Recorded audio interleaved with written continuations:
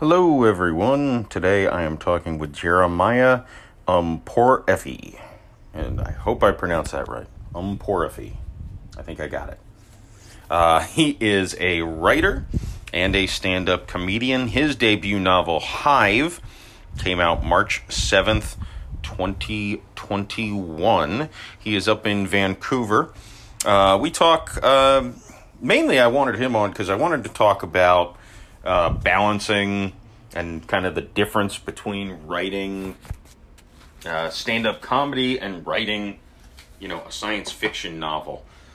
Just kind of trying to get into the artist's mind. Sorry, I have a bit of a cold, as I think I said it on the interview with him. So we talk a little stand-up comedy writing. We talk a little science fiction writing. We talk some old movies that couldn't be made anymore near the end of the podcast. Had a good time. He is a young 23-year-old, so he's got a long and probably bright future ahead of him. Hope you enjoy it. Hey, remember to like this, subscribe it, share it. If you're on Apple, if you have an iPhone, give me a goddamn 5-star rating and write a fun review. If it's fun enough, I'll read it on the podcast. And I will buy you a drink next time I see you. I think I made that promise in a prior podcast. So anyways, hope you enjoy it. I'll see you quickly afterwards for an outro.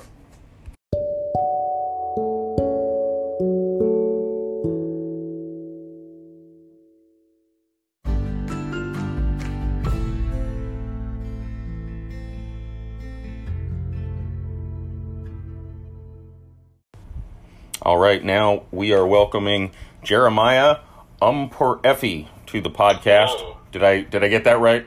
Yeah, you did get that right. Okay. You did a good job. Okay. Yeah. I was going to practice it a few more times before I hit record, and then I realized, oh, no. Yeah, you started recording. It's like you're in too deep. Yeah. Yeah, I hit the button. I can't stop. Yeah. No, and I'm sensitive because Macalino can get butchered quite easily as well. Oh, really? So, yeah, I try to. People get tripped up over the vowels. Okay. You've got the opposite. You've got the opposite problem. You've got the UKP throws everyone off. Exactly. So yours is Macalino? Yes. Okay, that doesn't seem like that'd be hard though, because it sounds as it spells. No, you know what's weird is people have gotten a lot better at pronouncing it correctly as I've grown up. In school, like teachers would be like, Jeff Macaroni. They don't even try. Yeah. But now even I had sent email to Nate Bargatze that he read on his podcast, and I don't know if you're familiar with him, but he doesn't read words well. And he even nailed Macalino on the second try. So Yeah, I feel like if your teacher says macaroni, like they're not qualified to be a teacher. Like if they read your name and that's what they came up with, like I don't know. Yeah, they lose it with the vowels at some point. Yeah. So you are up in Vancouver? Yes, Vancouver. Gotcha. How are things up there? I mean, in terms of comedy or just like in general? both. Okay. I haven't heard much out of Canada in a while as far as COVID or anything goes. Right. Well, actually, our cases, like, I think for the first time recently, like, our cases exceed America's. Mm. That's, because for a while we were pretty low. But, yeah, I don't know. It's just, like, I think we're just, like, holding out, and just, like, by September, I think everything should be fine. But it's just, like, right now it's not, I don't know. I'm not someone whose COVID has really affected that much. I don't think about it that much, honestly. So, yeah. With comedy, we were able to do shows in the summer, but we got shut down in November again. Oh. So everything that's been done has been like an outdoor or like a secret, Yeah. Nothing like advertised. Yeah.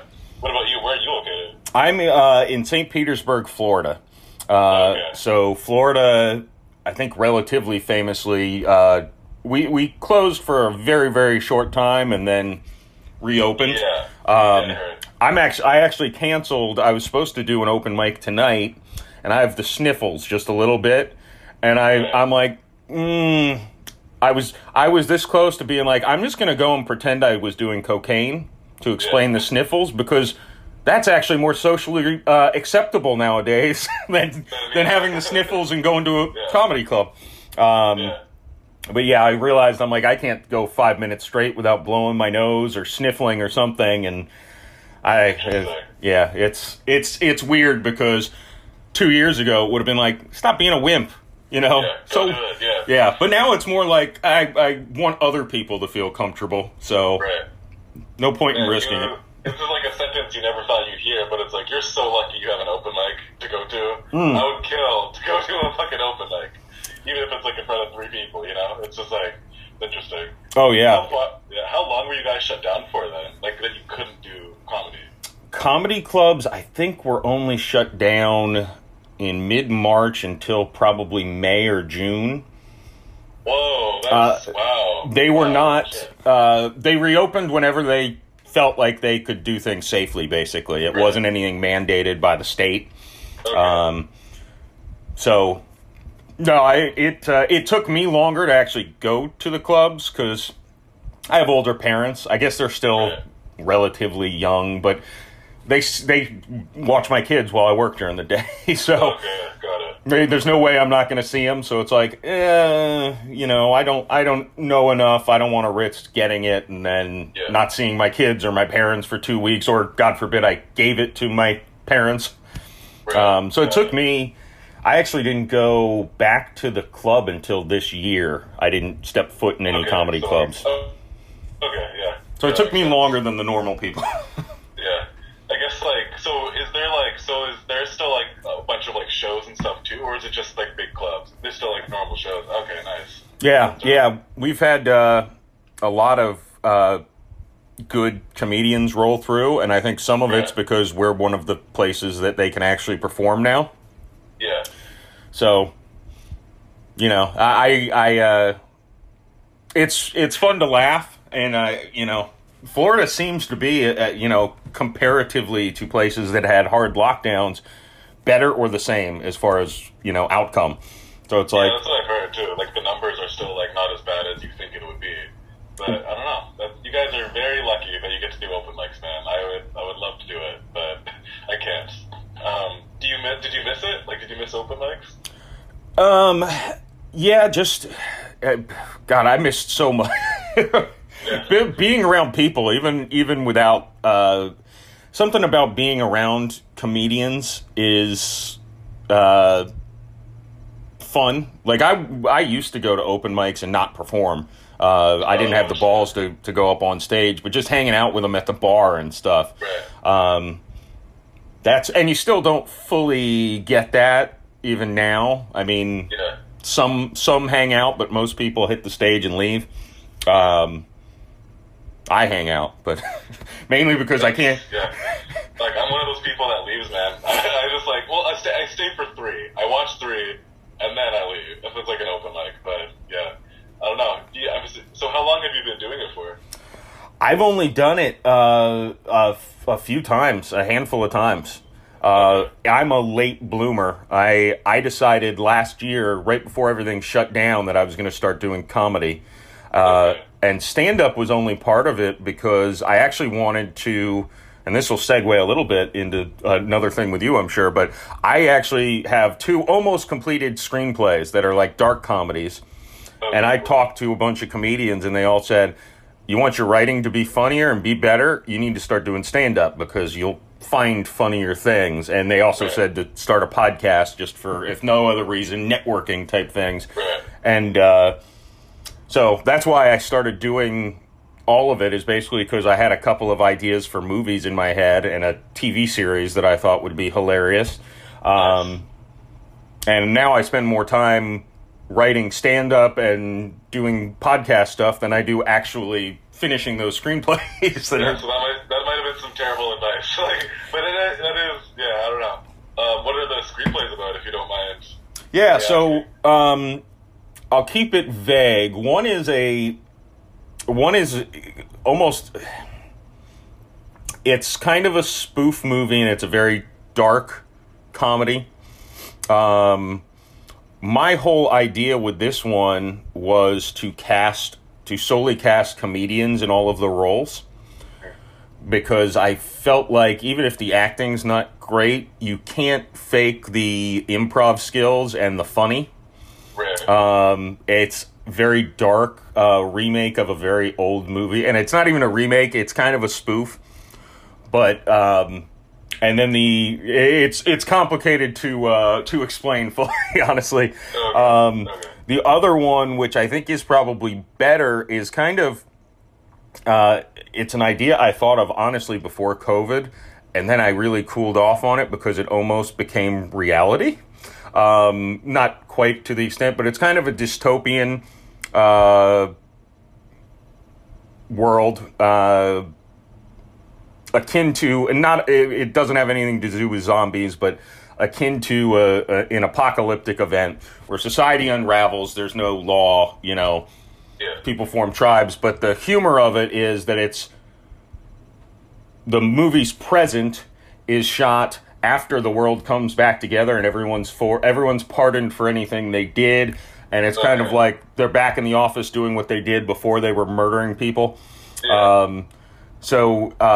But the way it unfolded with my writing, this was March of last year, it started unfolding that way in America between, then the cops, killing people and stuff like that, lawlessness. You actually see it outside. I'm like, I need to cool off on this because I feel like I'm writing what might actually happen. That's like, I think there's like a movie like that, like a Will Ferrell movie or something like that, where it's like he like writes. Oh yeah. I don't know what it's called.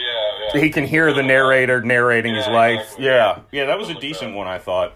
But yeah, my problem with that, so it's a little weird, but that's one where I reached out to other comedians, and I'm like, this is almost, I want this to be a dark comedy. I want it to be funny and dark.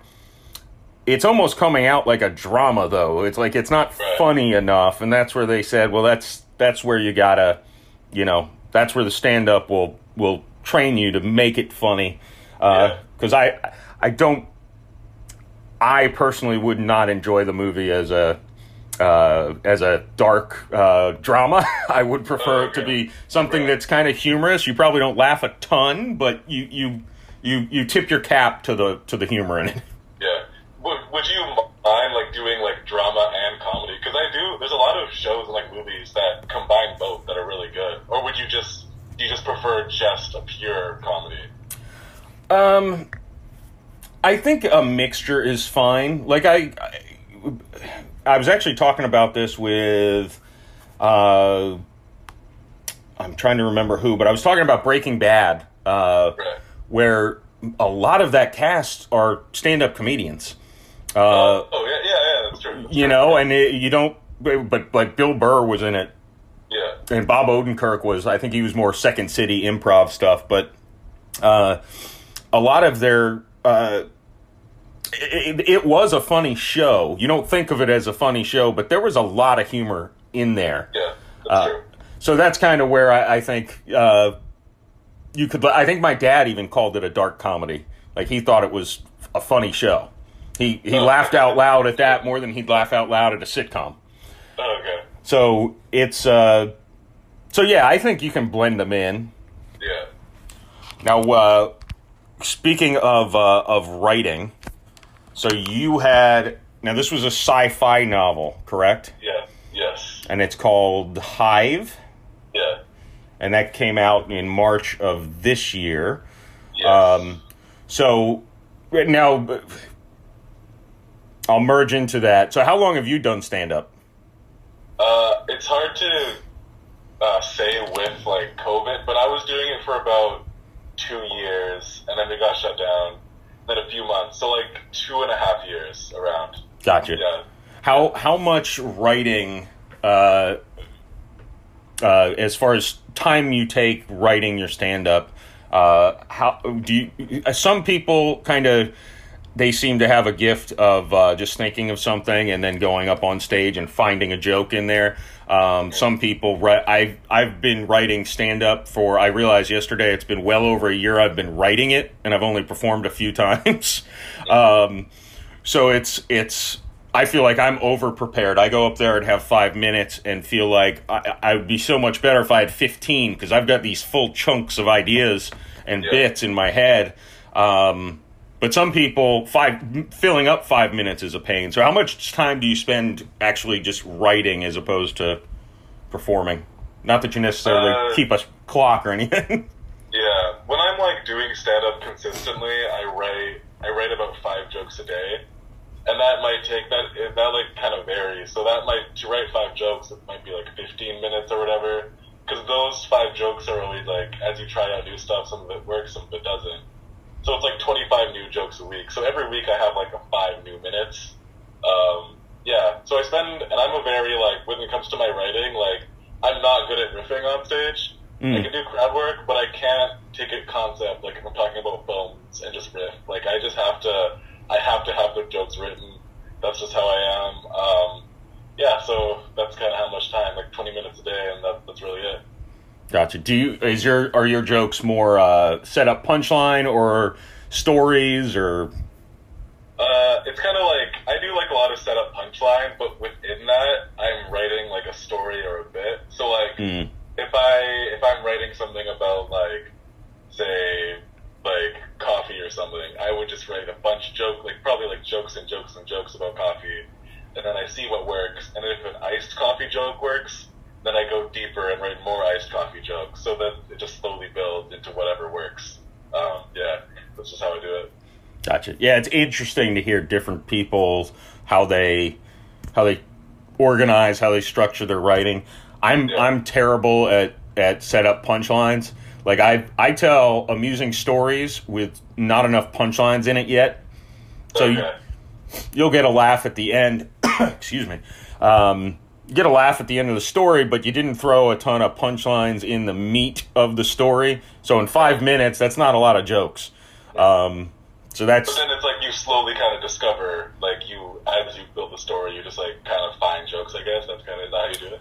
That's what I'm working on. Yeah, is finding more tags in the middle in the exposition. So if I have 5 minutes and I have to spend 3 of it setting up the main punchline, well, better find some more laughs in those 3 minutes, or it's going to be, they'll pay attention and they will laugh at the end of the story, but you miss a lot in the in the middle. There's going 3 out of 5 minutes with no laughter is a tough silence to deal with. Yeah, dude, it's painful. It's painful. What's the first time you bombed? I would say it was the first time I had 3 friends and 3 family members show up, and there were only 9 people in the audience, and 6 of them were there solely for me. Yeah. And so luckily, my friend videoed the set. It's the only one I got on video. And I looked back through it, and I had only 7 joke attempts in the entire thing, which is not a lot in 5 minutes. 2 of them, I messed up. I fumbled the way I said the joke. When I heard it, I'm like, oh, that wasn't a joke the way I said it. 4 of them got laughs. The worst thing is, I had a joke in the beginning that was a slam dunk, and silence. Oh, God. Like, I even had the expected stop. Yeah. Nobody laughed. I made another, like, I kept begging. It was, and this is how bad it was. It was about me having a sink full of dishes, and I had no clean forks. So I'm so lazy, I went on Amazon Prime and ordered same-day delivery for a dozen stainless steel forks. Yeah. And then I wasn't sure if maybe they'd laugh at that, but then I had it immediately planned. Update, there are now 12 more forks in my sink. Okay, nice. That's good. That's actually good, yeah. Yeah, no laugh. And I'm like, I'll get to it eventually, maybe, if it starts to smell. And then I finally got one person to give me a courtesy chuckle, and I'm like, come on. Yeah. You know that was a joke. You're supposed to laugh, even if it's not funny.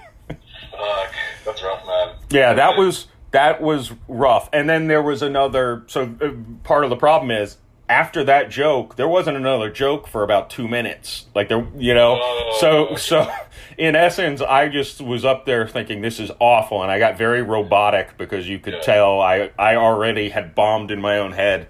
It ended up getting the laughs where I wanted it later in the set, but. That very first joke that I was just kind of, okay, here's an easy slam dunk laugh. They'll know it's a joke. They'll give me a chuckle. No. Nothing. Shit. Yeah. Like, I guess you learned a lot in that first bomb. You learned so much when you bombed, though. Like, because I did well my first time. Like, I did really well. And my second time, I bombed. So I was just like, I went up there, like, all confident, like, oh, it's going to be the same. And that's when I learned, like, oh, this stand-up thing is actually really hard. Like, I don't know. If I bombed my first time, I don't know if I would have came back. Like, I don't know. Well, and that was the first time I was at a comedy club. So I'd done some open mics at other places that weren't comedy clubs, where, like, you'll follow a guy playing a guitar and some person telling depressing poetry. And if you go there and you just tell dick jokes, people will laugh because nothing else is, this woman was just talking about being assaulted or something, and it's kind of depressing. If I go up there and just, make little dick jokes, then people will laugh. It's don't make assault jokes after that. No assault. No assault. All self-deprecating humor. That's I feel like with those places though, I feel like it's harder. Like when it's like not for comedy, I think for me anyway, like it was harder to get them in the mood for comedy. It should be, but I was really being hacky. I mean, I was doing just dick jokes. Like I was doing lowbrow comedy. Since I go to the comedy club, I've actually done 2 clean sets. I mean, they maybe wouldn't fully qualify as clean, but I don't think. I think I used the word ass. I think was as bad as it got, and I think I referred to paying for sex, but nothing to get cheap laughter. I've actually been trying to work pretty clean to just make sure the material's good, because this last Tuesday, and that's why I'm angry I'm not going today. Last Tuesday, for whatever reason, that room that had 9 people I told you about had 30, 40, 50 people in it. Oh, shit. And everyone killed. Every single open micer killed because it was a good crowd. Like, the bar was pretty low to get laughter, honestly. Yeah. Like, I don't know if I did well or it was a fluke with a great crowd. But one of the guys, I was on cloud 9 because I'd never gotten a whole room of laughter like that, because open mics are usually much smaller. But afterwards, after I got another drink, I went out and listened to one guy, and he was really just making a lot of cheap jokes, and it was getting laughs, and I'm like, I'm glad I didn't go that way. Yeah, like I don't want to get laughs just because I'm talking about being bad at sex and talking about having a small dick or something. It's, of course, I've seen it the other way that does completely bomb when someone goes up there and says, "Oh, I've got a huge dick." Everyone's like, that's okay, not funny. I don't know. It's hard, man. It's hard. I feel like, though, with, like, any topic, it can be made funny. It's just hard to, like, have, like, a high bar when you're doing, like, dirty stuff or whatever, because some people think that's, like, cheap or whatever. But it's hard to write a really good dick joke, because there's so many done. So it's like, how do you, how can I kind of break the boundaries here? It's kind of, interesting. How much time do you spend, and I've talked about this a few times on my podcast, but a lot of times you come up with, and I did this last week, you come up with a premise, you think, this is genius, and it's even based on your life. Yeah. And you write your jokes, but then you just keep thinking, there's no way someone else hasn't had this premise, and the worst thing is being accused of being a joke thief. Yeah. Usually I'm very personal in my so it's real feelings, real stories, stuff like that. So you can't really say I stole it, but I don't want to accidentally get a joke that was too close to somebody else that I've never heard. How much time do you spend worrying about that? Quite a bit. Like, because I've been doing it for a while, like, I've probably had, like, 4 or 5 jokes that I had and then I got rid of because I later saw, not even like in like Vancouver or whatever, but later saw somebody do it in like a special, like something similar, or like later saw even like a similar premise on like a TV show or something. So then when I see that, I just get rid of it, because it's just like, and it's a good thing because that like pushes you to be more and more original, and because of that, it's pushed me to look more and like deeper into like who I am and stuff like that. So that's just like, it is worrying, but I just figure like, as if I see something similar, I'll just get rid of the thing, and then that's that. It's just like, yeah. Well, that's what's funny about that is I dumped a joke, and it was a dick joke, because I heard, and it was a bit about, I was going to preface it by saying, you know, I know I'm not gay because I know what kind of dicks I like to watch in porn. Yeah. They need to be white and circumcised, so they look like a larger version of mine. So Joe Rogan, I hear him on his podcast, and I don't remember even who it was. It was months ago, and he said, well, when I watch porn, I like to pretend it's my own, so it has to look similar in size, shape, and color and everything. And I'm like, damn it. I thought I had something, but like, it's not unique. It's a pain in the ass, but in the big picture, it's good, because it's like, now you have to replace it, and then it's like, okay, I'll replace it with something better and more like original. It's just like, there's certain things that like everyone's had, like, I don't know, like everyone's had certain thoughts, and it's like, it's hard to, that's why it's just good to like try to be as personal as possible and talk about personal experiences. So now we're talking about comedy writing. When did Hive enter your mind, or how did it enter your mind, if that's a better question maybe? It was about, because I used to actually write screenplays, and I wrote a screenplay, and then I wrote a miniseries before it. But as I was doing those, I just had this like image in my head. It just kind of like popped up in my head. I knew I wanted to do a military story, and then the idea was like they were. I knew that it would be like kind of a hive mind, but then it's like they were all chasing the protagonists, and then there was going to be a twist where they use an EMP to stop like the hive's technology or whatever. And then that's revealed that one of the characters is an android. But I never actually went with that twist. But that's just where it sprung from. And then from that, like all of it, the book, I started writing and shit. But I think I started writing it 3.5 years ago. And then I finished it last January. So it took like 2 years to finish. Yeah. Gotcha. Now, how, comparing... and you've written screenplays and miniseries and stuff. So, but were those comedy? Were those sci-fi or? I had it. I think the first thing I ever wrote was a miniseries, and that was like a comedy drama. And then the second thing I ever wrote was a screenplay, and that was also like, that was more on the drama side, but had some funny moments. But it was like, had like light sci-fi as well. Yeah. Gotcha. And science fiction, I feel like there's a lot of it out there, and I've seen a decent amount that do bring a lot of humor into it. I mean, even, I don't know if you'd consider Thor Ragnarok. I don't know if you'd consider that a science fiction. I think I would. And that's a comedy. I mean... I like it how it blends genres. Like, it's just like, it's cool because it's like, it has fantasy elements and comedy elements and like sci-fi elements. So it's interesting. Yeah. Yeah. How much do you blend things in Hive? Is it a lot of jokes in there, or is it more just I mean, it sounds like a pretty serious situation. Yeah. It's more like drama based. There is a comic relief character. And there are some like funny moments, but it's primarily like dark. Yeah. Gotcha. So it could be a dark science fiction comedy. Yeah, exactly. I would have to make it, to even define it as a comedy though, I'd have to put a lot more funny shit in it, but I just kind of didn't feel like that was the tone. Gotcha. Is I've never even tried to write a book because I don't feel like I have the concentration to do it. I think I'd get lost in the middle. How hard is it to start, keep going, and finish?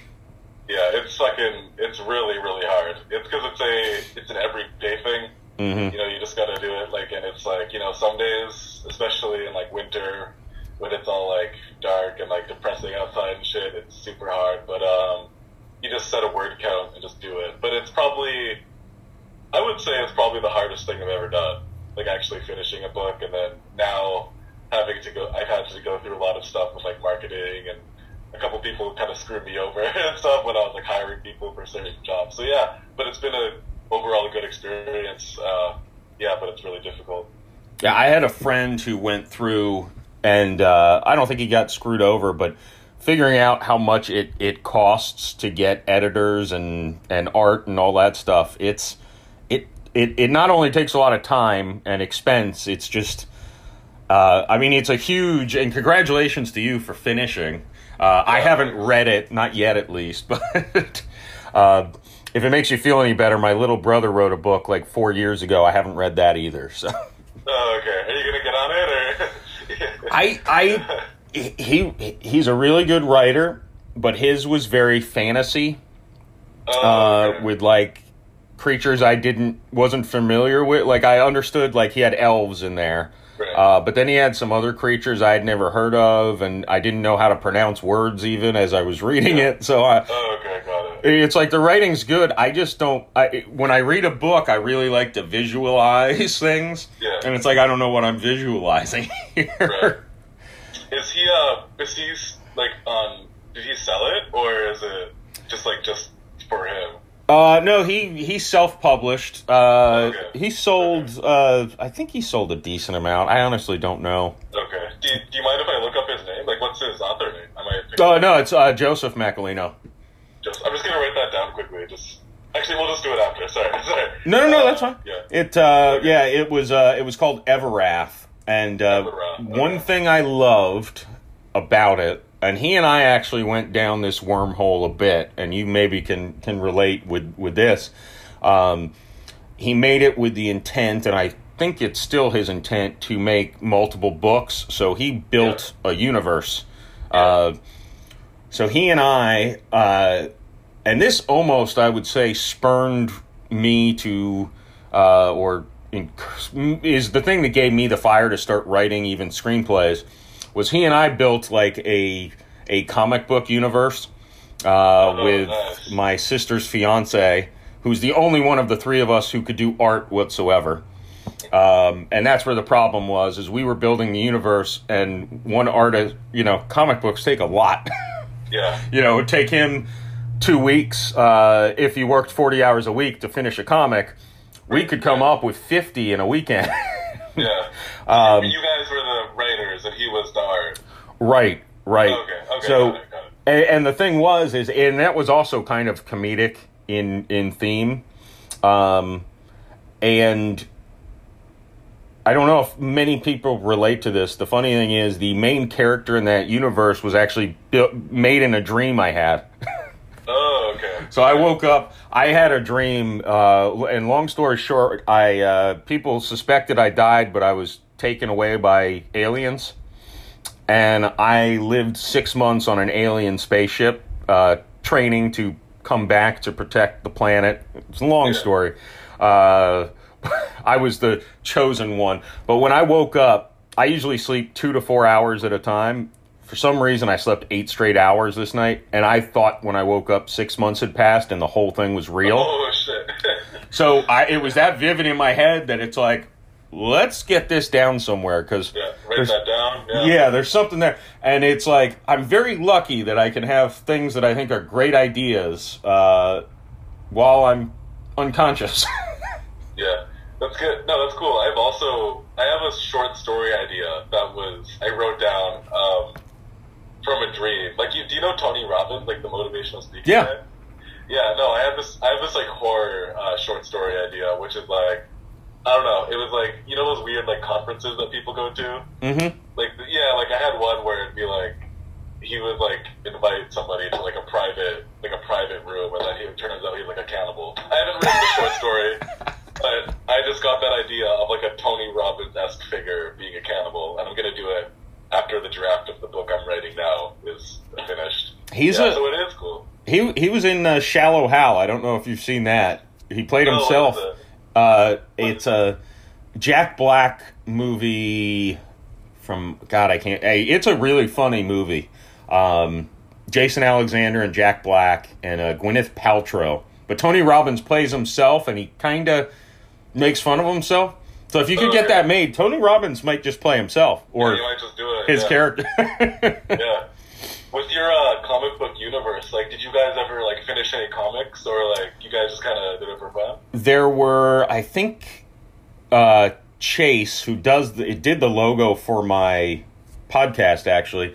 I think he finished 3 or 4 of them, like 99%. Like, we still had to put the copy and paste words in and everything like that.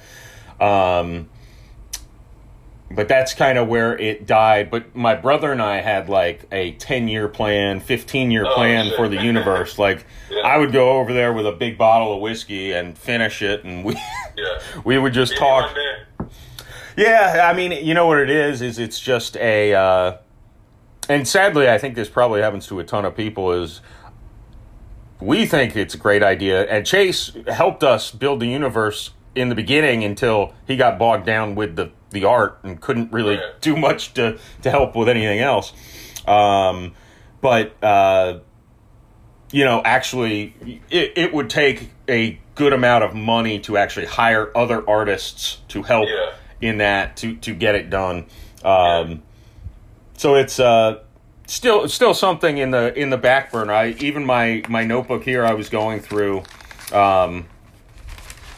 and a lot of these pages are dedicated to that, different things on that, like just little funny things. Like, I was going to have the overhead of the facility of the group of heroes. It was going to look like a dick and balls from overhead.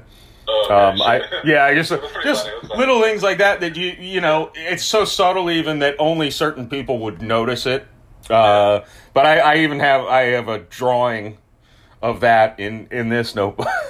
Yeah, fuck, that's interesting. Yeah, I guess like comics are like so hard too, because there's so many people that it's like movies. Like, so many people have to be involved. Where it's a book, you can literally just like, it can just be you. Same with stand up, it can just be you. But like certain mediums, like if you want to be a director, you have to have backing if you want to make certain movies, like a certain point, right? It's interesting. Yeah, I'm also doing my books. It's the first of 9. Like, my Hive is the first of 9, and it's also kind of like, I kind of see it as a superhero story as well, because like, what I'm gonna do is I'm gonna jump genres. So the book I'm writing now, it's gonna be a fantasy trilogy, and then after that, it's gonna be like horror based, and then after that, it's all gonna tie together in a superhero trilogy. So it's like, oh, nice. So the characters now is like, you're kind of seeing their origin story, but in different genres, and then it all jumps to like a superhero thing. Which I'm excited for that.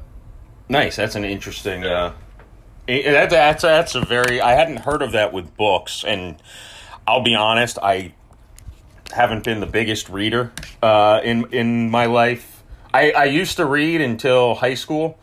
I loved fiction books, and then in high school they gave assigned reading, and the books were so bad I started just using the Cliff Notes to cheat. Ruined reading for me. I've read 3 fiction books, I think, in the past decade now, and all in the past year or 2, actually. So I'm slowly getting back into it. What book ruined it for you? Like, what was the book that you had to read where you were just like, fuck this? There were a couple, but the worst that I can remember offhand was The Good Earth, by...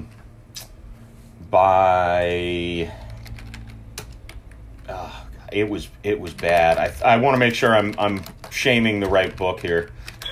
Yeah, by Pearl Buck. It was about a Chinese man who just, I want to say he was just obsessed with owning land, and he and his family went through famines. And the thing I remember is at one point the wife gave birth to a baby and killed it because they couldn't afford to feed it. And it's just like, and I was like 16 reading this book, and I'm like, this is really messed up shit. Yeah. So, but there were a couple other ones. That's the one that jumped out because I had that moment. I was a summer camp counselor, and it was assigned summer reading, and my only job was basically to play ping pong with the kids. Nice. So I was able to get my summer reading in.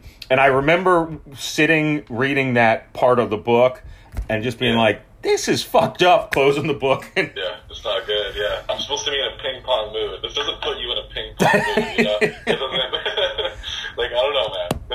That's crazy. Like, I didn't know that, like, I've heard of assigned summer reading before from schools. How does that work? Because how do your grades translate to the next year if it's during summer? So the first part of English class or language arts, whatever they called it, the first part of the year was basically they would make you write essays and take a test on the book. Okay. Got it. So yeah, you really had to read it, or I found out later, read the Cliff Notes. Yes. That's when the internet started doing homework for us. So no, the last few years of high school, I just used the internet because the books. Part of the problem too, and I don't, this is going to sound like a real dumb person comment, but it's not. But the language has changed, so sure. It's hard for a teenager to read in words that just don't make sense. Yeah. Like I'm not saying they should modernize those books, but maybe give. I don't know if you've ever read the book Flowers for Algernon.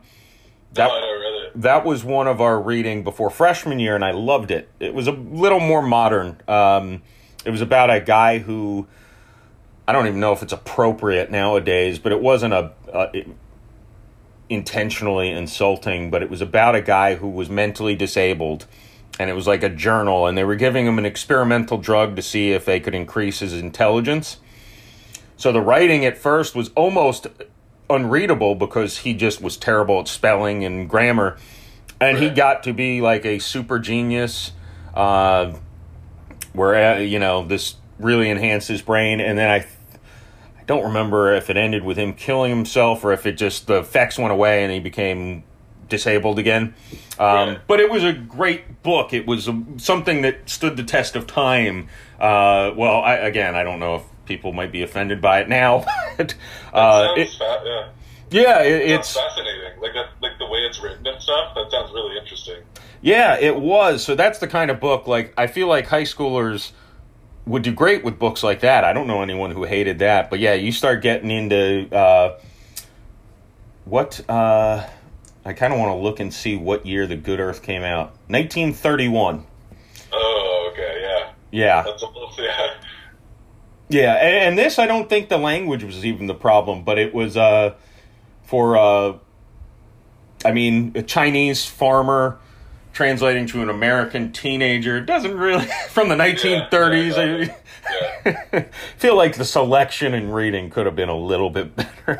Yeah. But I find, too, it's like, it is important to read those old books, because it kind of shows, like, what the world used to be, and it's not even if something's, like, offensive, there's just that understanding of, like, well, it was a different time, and, like, if I was born in that time, I probably would be the same way or whatever. Yeah. And even now, it's like, there might be things we say now or do now that, like, 100 years from now, it's going to be like, what the fuck were those people doing, right? So that's kind of why it's like, I don't know, I shouldn't come from, like, a high and mighty place when, I was born in a certain time, I don't know.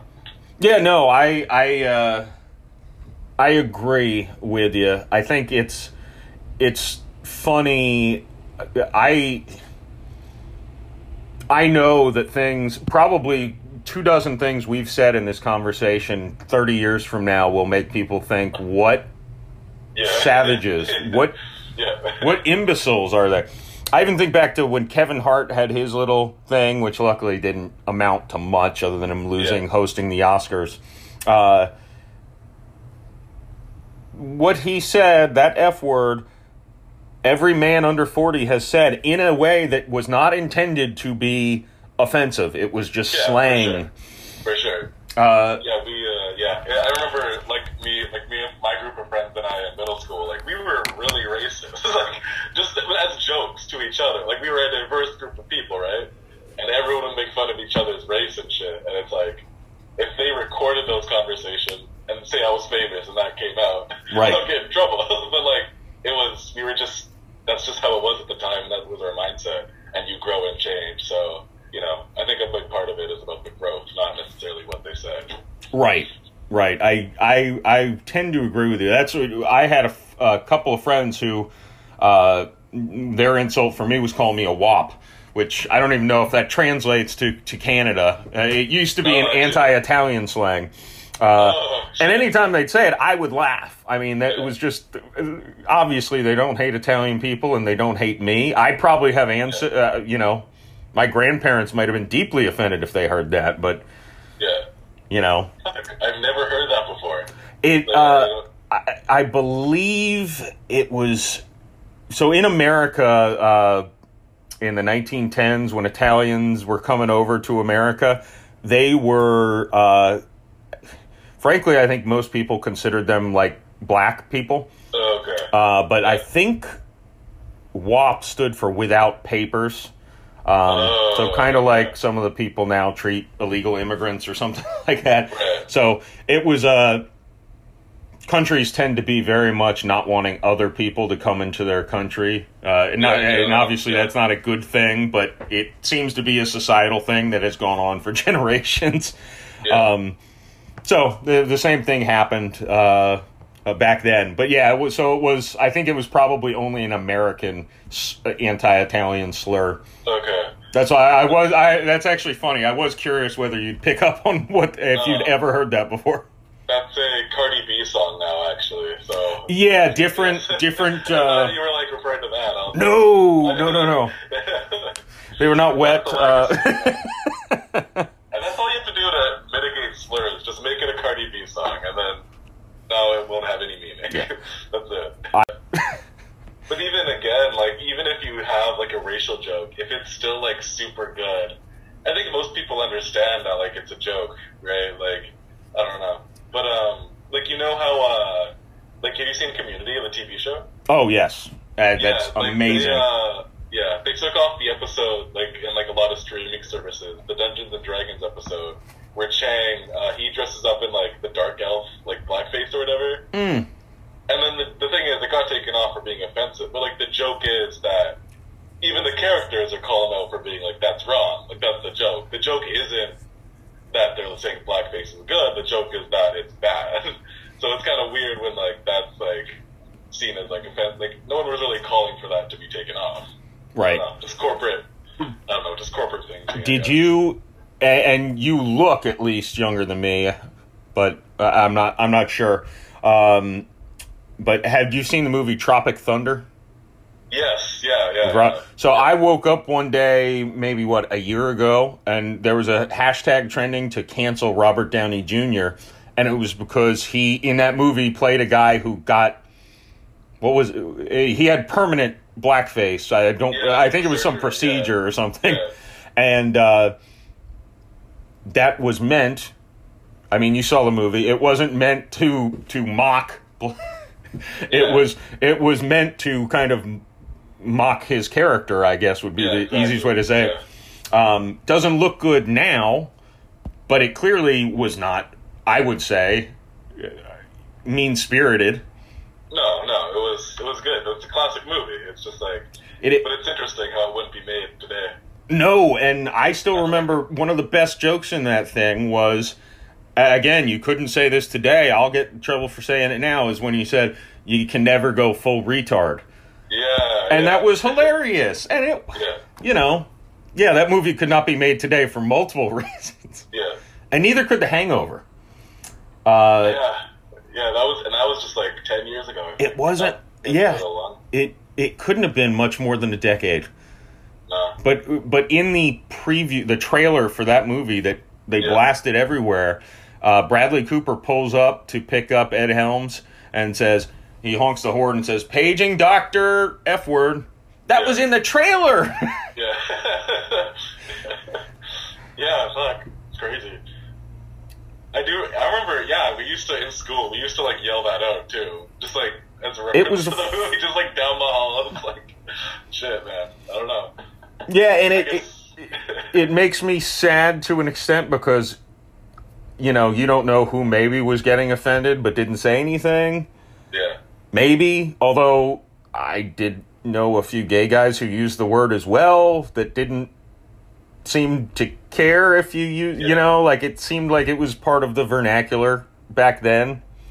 But yeah, it's kind of, it makes me sad that, I don't know where the balance is as far as how far. So I even said this to my last guest. I pulled my set that I did very well. I pulled a joke out of it. It was mostly about being divorced and dating. Right. And I pulled a joke out of it because I said, you guys have Tinder in Canada, I assume, right? Or yeah, we do. Dating. Yeah. So I was joking. The girls take the picture from up here, and you swipe, and you see 4 pictures of a pretty face, and then you get the last one from down here, and it looks like she ate the last 4 girls. Yeah. When you can actually see the full body. And I pulled it because I'm like, I don't want to come off like, I don't want to offend an obese woman who just wanted to go out for comedy. And I don't think that audience, I think they would have ate it up, but... Right. It's not. That's not a mean-spirited joke. That's what it's like on online dating, frankly. Yeah. I don't know. I think you could keep that in, man. I think that's funny. Because I don't know. I have a lot of edgy shit though, so maybe I'm not the best person to ask, but that's pretty good. No, I probably will put it back in. I think the Uber driver kind of threw me and made me be like, he wants edgy comedy, and I can't be too edgy. Kind of went the other way for me. Yeah. That's probably the biggest downside to taking an Uber to a comedy club is that the Uber driver is going to try to influence what you say on stage. Oh, yeah, because then they know you're a comedian, and they're like... Right. Yeah, well, yeah, it's like, oh, you're going to Coconut's Comedy Club. Are you a comedian? I'm like, no, I'm just doing some open mic night. And that's the whole conversation. You got to be edgy. I'm like, oh, no. No. It's funny when someone who's never done comedy tries to give you advice. This is what comedy is these days. It's like, what are you... No thanks. I'm good. Yeah. No, it's... It is... Yeah, there's a lot of that. People who have never tried to go on stage, and probably for good reason. Yeah. But they'll tell you what they think you should do. So with your book, it's been out a month now. Are you happy with how feedback and all that kind of stuff? Yes, I've actually had to kind of go through additional editing right now because I noticed that there was some. So the version I was now is like I'm fine with it, but the next version will be better because I just got a second editor and we're just going through it. I'm happy with feedback because it's like my first book, and the criticism that I'm getting is like consistent and it makes sense. So then it's just like with the next book, you take that and then you use your flaws as a writer into your next one. Because I was only 2.5 years into writing, so I know that it's just okay. And then the next one will be 4.5 years into writing, so that'll be better. So it's like anything, you just slowly get better at it. Yeah. Is it? So yeah, I'm happy with it. The negative feedback, is it style? Is it grammatical? Or? Some of it is grammatical, but that's the stuff that I'm fixing with the editor, right? So that'll be fixed. There's some story stuff which I haven't changed, but it's like, oh yeah, like everything that's been said, like, yeah, I get it. Like, I understand where they're coming from. Yeah, and the positive stuff. But there's certain things where it's like one person hated this aspect and another person loved that same aspect. So there's certain things that are like that too. Or I can imagine, with no experience, but I can imagine somebody coming to me and saying, I really hated that part, and being like, well, fuck you, that's how I wanted it. Yeah. Certain times, yeah, like sometimes like someone will give a suggestion and it's like, no, I want to keep it. I'm keeping that. Like ultimately sometimes you just decide that like, hey, I like this, you know? Yeah. No, well, that also is kind of similar to stand-up. It's like, right. I know this one might not be great, but it's mine. I'm keeping it. Yeah, exactly. Yeah. All right. Well, hopefully the clubs open up soon in Vancouver. One thing I always like to ask. So you've got a lot of balls in the air with different projects that you've done and stuff like that. And you don't need to have a firm answer to this, but I always find it interesting where you can talk to some people who do stand-up and they want to be an actor more than anything. Some people just want to write, and like me, they're doing stand-up to just try to, hone a craft. What if there was a goal for you? Is it just to find your avenue and make a living, or is there a specific thing you really strive towards? I would just say just make a living off of stand-up and writing, just combining both of them, and also like to eventually make a good living. Because I want the books to be a franchise, right? So it's like, that'll be 9. It's going to take 20 years to finish. I'm going to be 40 when I finish. I'm 23 now, right? So I know it's going to take a while, but just make a living, make a good living, and that's it. That's all I really need. That's all I'm looking for. Excellent. Well, I look forward to seeing how things develop for you, and I'll check out your book. I love the cover, by the way. Thank you. Yeah, a lot of people say that about the cover. Did you have to hire someone? Yes, I did hire someone, and I went the right route because I paid the good amount of money. That's the thing that I will say. And if anyone's looking for writing advice, pay a good editor. It is worth it in the end. Don't do what I did, because I've had to get 2 editors now. So yeah, pay a good editor. Yeah, that's noted. Yeah. All right, well, Jeremiah, I really appreciate your time today, and maybe we will talk again in the future when Hive's sequel comes out. Yeah, for sure, man. For sure. All right, thanks so much. Yeah, have a good one. Oh, when you, sorry, go ahead.